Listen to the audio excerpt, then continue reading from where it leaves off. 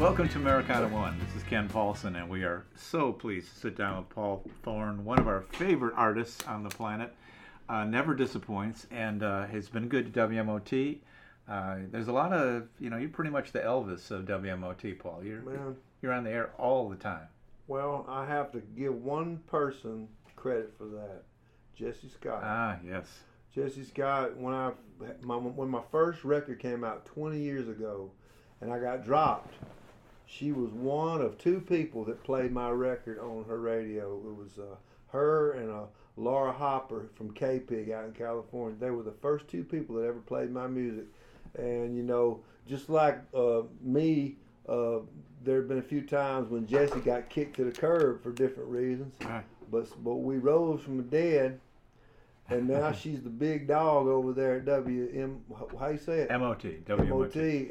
And she didn't forget about me, and I didn't forget about her. Well, that's a great which relationship. led me to be here with you. Well, thank you so much. I owe Jesse a lot. We actually rebuilt our station. It was jazz and classical, and we were the 45th ranked station in Nashville, and there were 45 stations in Nashville. Well, and we brought Jesse in and turned it to Americana. Pinpointing the problem is step one. Yeah. Then you got to change everything. It looks like we're heading in the right direction. Yeah, it's like 17 now with a bullet. Good, so, yeah, awesome. So it's all that Paul Thorn music. That's awesome, man. I'm just so happy to be on the playlist. Well, I'm happy to meet a fellow talk show host. Your Tales and Ales. Oh yeah. Are you still doing that? Yeah. I did this thing called Tales and Ales. It's sponsored by Lagunitas Beer, and it's where I just sit down with people that's in my world of Americana music, and we just talk and we just have fun. And we don't have a script. I don't even know what I'm going to say. We just kind of like I'm doing with you. We just start talking and have fun.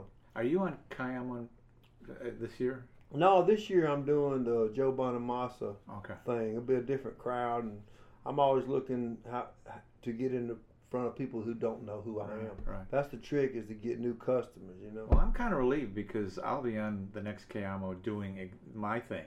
Oh yeah? And I will be competing with you, and you've got all that star power. No, we wouldn't be competing with me. We'd be sharing our friends. Yeah. What I find, what I'm impressed by your show, obviously your vibe, which is a very relaxed one, and they're obviously friends of yours, but you have two cameras.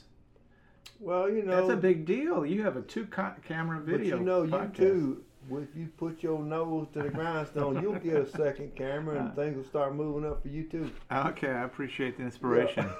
So for the last year, we've been playing "Don't Let the Devil Ride," and I know that because you turn out records with pretty good regularity, you must have something coming. Yes, I do. Last record I did was "Don't Let the Devil Ride" with the Blind Boys of Alabama, and that was a wonderful experience, and I'm glad I got to do it, because I always wanted to do a gospel record. But now, in fact, in a few days, I'm going to Memphis, back to the same place I recorded the gospel album, where Elvis used to record, and I'm recording a group of secular songs, going back to what I normally do, which is singer-songwriter. And it took me a long time to come up with these songs because, to be honest, I wrote some songs, but I didn't feel like I was coming up with any good ones. So it took a lot longer than normal. I haven't put a record out of original material in almost 6 years. Wow. But now I have the group of songs that I've whittled down, that I've really worked on, and I feel good about. And I'm really excited because there's a lot of good. I'm happy with the songs. Without the songs, you have nothing. So I feel good about that. And one of the songs I'm gonna sing is a song I wrote with Carole King 20 years ago. Wow. I wrote the song with Carole King 20 years ago, and I sat on it because it didn't feel right on the albums I did, but it fits on this one I'm doing now. So I got a Carole King song I wrote with her. I'm proud of that because she's Carole King, and I'm proud of the song. And also, I'm going to have a guest on a duet guest, somebody not very well known, but his name's John Prine. And he's singing on my record, and it's like a buddy song kind of thing. And I reached out to him, and I've known him for years, and he said yes. And it's like there's a lot of good things happening. And the great producer Matt Ross Spang who's won 5 Grammys, doing what he does, is producing. And so a lot of really nice things are lining up for me. And if I can keep my health and keep my nose clean and do the right thing, there's potential for growth. Yeah. And good things. Yeah, I think the sky's the limit for you. Mac Weissman's record with John Prine was so nice. I don't know if you've heard that. It's just, you talking about John's record? Yeah, John. Oh, yes, John with Mac great. Weissman, and that John. Well, and his stuff with Iris DeMent. He feeds off his duet partner. Yeah. So I'm glad you raised songwriting, because we are at the 30A Songwriters Festival, and I just want to take just 20 minutes and just pick your brain about the process of songwriting.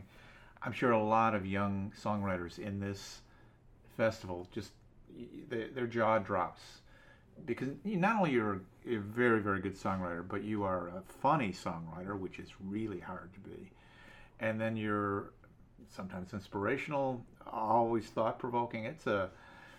I'm sure you intimidate a lot of the next generation who say, how in the world could I do that stuff? But you go back, don't you, to like Fame? Weren't you like in the very beginning a songwriter with Fame? In the very beginning, I was signed by Rick Hall to be a staff writer at Fame, and that was a good learning experience. I got to co-write with some great writers and learn the craft. Yeah. Were you tailoring it to a certain genre or voice at that time? Well, all my songwriting mentors were country songwriters. And when I say country, I'm talking about classic country, where the songs they're like stories. They have a beginning, a middle, and they have an end, and they usually have a chorus in the middle that's memorable. Right. And that's the school I came up in. So even though I'm not really a traditional country artist, my songs are structured like country songs. They're stories, and they got I try to make a chorus that people can sing along with. When you were at Fame, did you get any cuts? Oh, yeah, I did. I got cuts. I got cuts on a lot of people. Toby Keith, Tanya Tucker, Shenandoah. So I had a bunch of cuts on Sawyer Brown and just people of that era. But although I got a lot of cuts, I got a lot of album cuts. I never had one by somebody else become a hit. But I've had my resume of songs I got recorded it looks good, but you have to get that single and get up in the top 10 to get the Lexus SUV. Were you not an artist when you were writing for Sawyer Brown? Yeah, I was. Well, the reason Sawyer Brown cut my songs, I didn't even know those guys, but Mark Miller, the lead singer, would get my CDs, and he would listen to my CDs, and he would like certain songs on there, and he would record them, and I probably had 6 or 7 songs recorded by Sawyer Brown, and they're always really nice to me, and I'm glad I got to do that. Yeah, I'm sure that's the first time I heard your music, and I then I went exploring, because it was like, this is different. This is really different. And you've got Billy Maddox. Billy Maddox I met Billy Maddox when I was 17, and the way I met Billy is my cousin Stanley, my first cousin, was the keyboard player in Parliament and the Funkadelics. Oh man! Yeah. And my cousin came to our family Christmas, and he was like a rock star, and so I wanted to impress my cousin, so I played some songs I had written. They weren't good songs, but my cousin saw that I had talent and potential, so he introduced me to a guy he knew named Billy Maddox, who was a traditional country songwriter that I was telling you about, and Billy taught me the craft. And that's how, without meeting Billy and learning the real craft of writing songs, I may have never learned how to write songs. And I'm 55 years now. I'm 55 years old now, and Billy and I have had a business relationship and a friendship ever since I was 17. Wow. All this time. And we have a business together. And years ago, we just made an agreement that we literally have. It's an unusual agreement, but he earned it. We split everything 50-50. Wow. And I wouldn't do that only because he spent the majority of his life molding me and helping me, and that's why it's that way. Worked for Lennon and McCartney. Yeah, yeah. So we know from the Elton John coverage lately about how Bernie wrote the lyrics in one room and Elton would then put music to it. What's your process? Just my process of writing songs is little things, little tunes come into my head all day long, and I'll hum them into my iPhone, and then I'll come back later and listen to them, and I'll say, is this really worth pursuing? Or I'll get a lyric, or somebody else say something in a conversation that I find profound that they thought nothing of, and I'll just write it down. And then that's how songs come. You just get little snippets of this and that, pull them out of the air, and just put them all together. And then, if you're lucky, you'll string a few of them together, and it'll make a song. So where does Billy come in there? He does the same way. But Billy, for me, he's really good at, when I present ideas, he's really smart about letting me know which ones are worth pursuing and ones we need to let go. He's always been good about that. He can spot a good idea, and he's real good at helping me edit things I write, and he brings a lot to the table as a songwriter.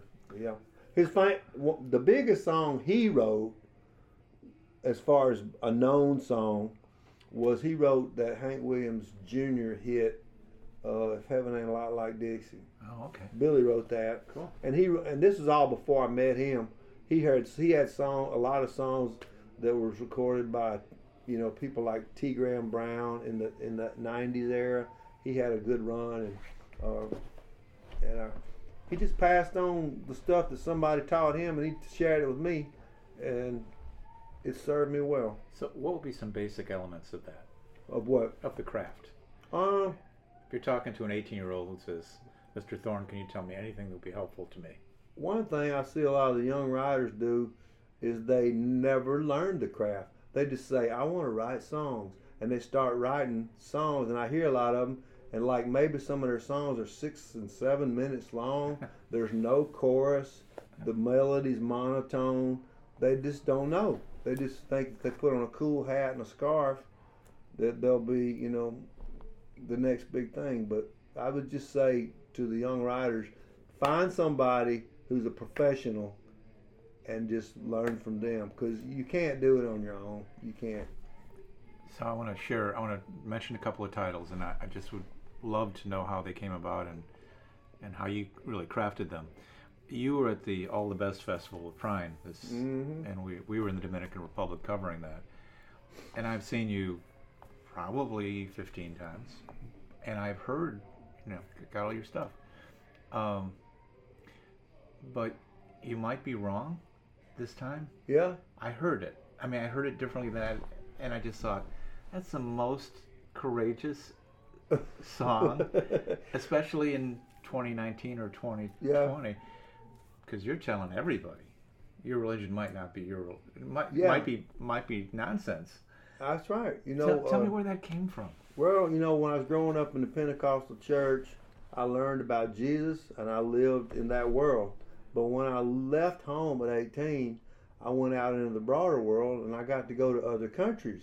And I met people in other countries who did not pray to Jesus. They prayed to something else. And I sort of realized that what people mostly believe is whatever their culture tells them is true, and they accept it without question. But when you see all these other people, praying to other gods and stuff, and you see the same sincerity that you saw in the good Christian people, it was a wake-up call for me, and I said, you know what? I really don't know what's on the other side of life, and I feel like people that say they do, that sounds arrogant to me. Because how can you know what's on the other side of life if you're not dead? You got to be dead to know what's on the other side of life. Would I like there to be streets of gold? Sure. I just hope hell ain't real. Because if hell is real, according to the Bible, that's where I'm going. Because I got a lot of sin in my life. You got time to come back. Yeah, but I don't know. That don't make sense to me. Yeah. It does not make sense to me that if I live a good life and pray and get saved, I'm going to live eternally in heaven. But if I stole a pencil in the 4th grade and I forgot to give it back and say I'm sorry, I'm going to burn in a flame for eternity right next to Hitler. I don't see that. I don't see how that could be. That's a really interesting way to look at theology. Yeah, and there's some, and I don't like to dangle. I don't like to recruit people by making them scared and telling them about a lake of fire. There ain't nothing Christ-like about that to me. I went to see Book of Mormon the other day, and it is what it is, and it's kind of a startling musical. But watching the Mormon characters, sort of, I thought, what a wonderful place that must be if you actually believe everything. Absolutely. If your political party is always right, and your God is always on your side, and you pick the right God. Oh my God. That's one thing I envy. Yeah. I don't think I'm better than anybody. I don't think I'm smarter than anybody. But when I go to, I do like to go to church and see my friends and have fellowship with people that I love. But when I see them with their hands raised up in the air and tears rolling down their face, tears of joy, and they're just in a euphoric thing, I envy that. Yeah. And I wish them that, and I don't think they should change anything. Right. But you just can't get to it. I can't get to it anymore. I can get to it, but not in the way they get to it. Right. I get into it, when I walk out of my house and go to the lake behind my house, and I throw my fishing rod out, and I'm just feeling the breeze on my face, and everything. That's church to me. Yeah. Carry your faith everywhere you go. Mix it with love and let it show. But keep your mind open as you move along. Yeah. Always remember you might be wrong. Why do we argue? Why do we fight? Everybody thinks God's on their side. Just count to 10 before you throw a stone. Whatever you believe, you might be wrong.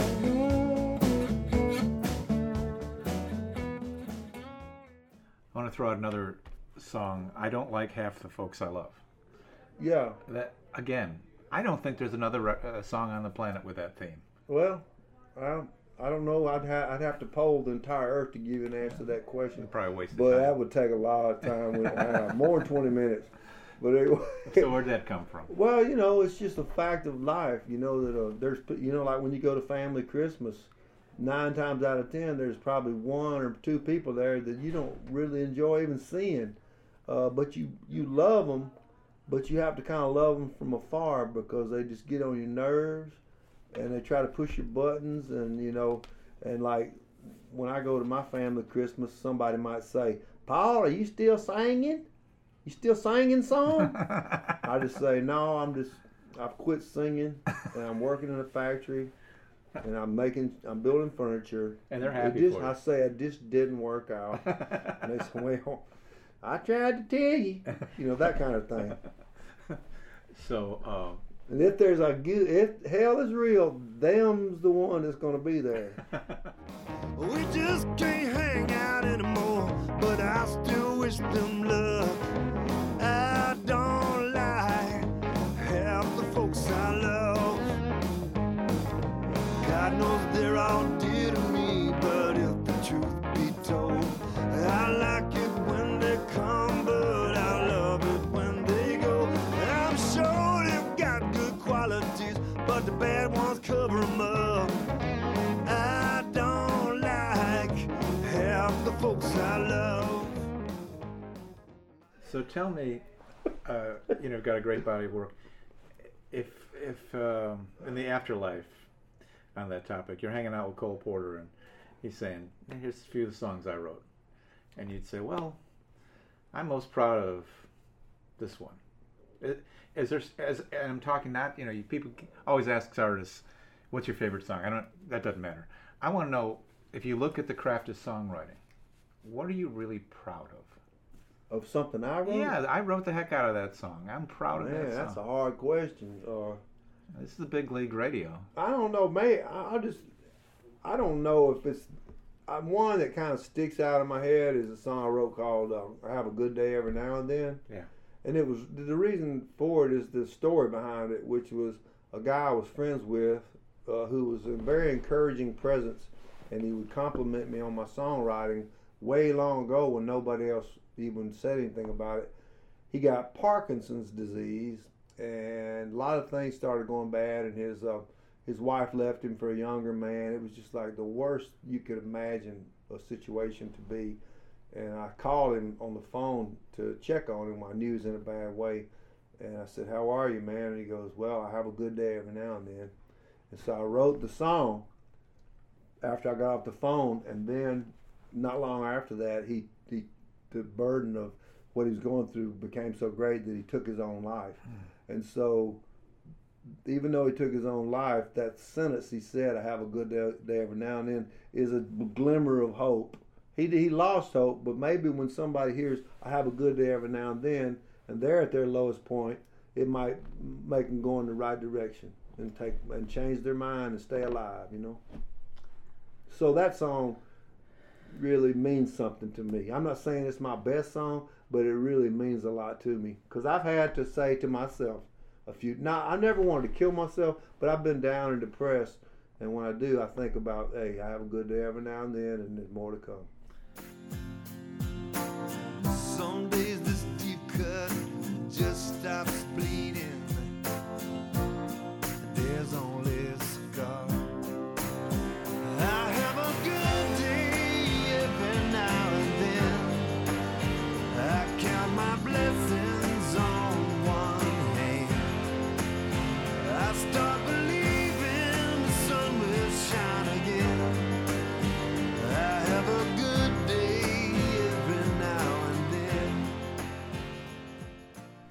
We're talking about John Prine, and what strikes me about John, and there's a lot of common ground between the two of you: humor, irreverence, and just great songwriting. But he would take a song like "Flag Decal Won't Get You Into Heaven Anymore." You said what now? The Flag Decal Won't Get You Into Heaven Anymore. So that song was written, I think, in 1970, and I heard him play it throughout the 70s. He stopped playing it until the war in Iraq, and then you heard him working into his set, because it wasn't as relevant in 80s and 90s and so on. Are there songs that ebb and flow for you, a song that, you know, like, that just become more timely from time to time? How do I say it? I try to write all my songs where you can sing them anytime. Okay. Yeah, I try to make them have a universal thing. You know, like what I just said about have a good day every now and then. That's going to be something you can say at any time. Right. 100 years from now or 2 years ago. Yeah. So we've run out of time, and it's been a great conversation. Can you give me a hint on the album title? I don't have a name for the album title yet. No, I don't. But I've got a group of songs it's took me a long time to get them together, but I've worked hard on them. I'm really proud of them, and I think I've got some things some of the songs that might help somebody along the way and make people feel better and give everybody hope. I try to put hope in all my songs. There's hope in them.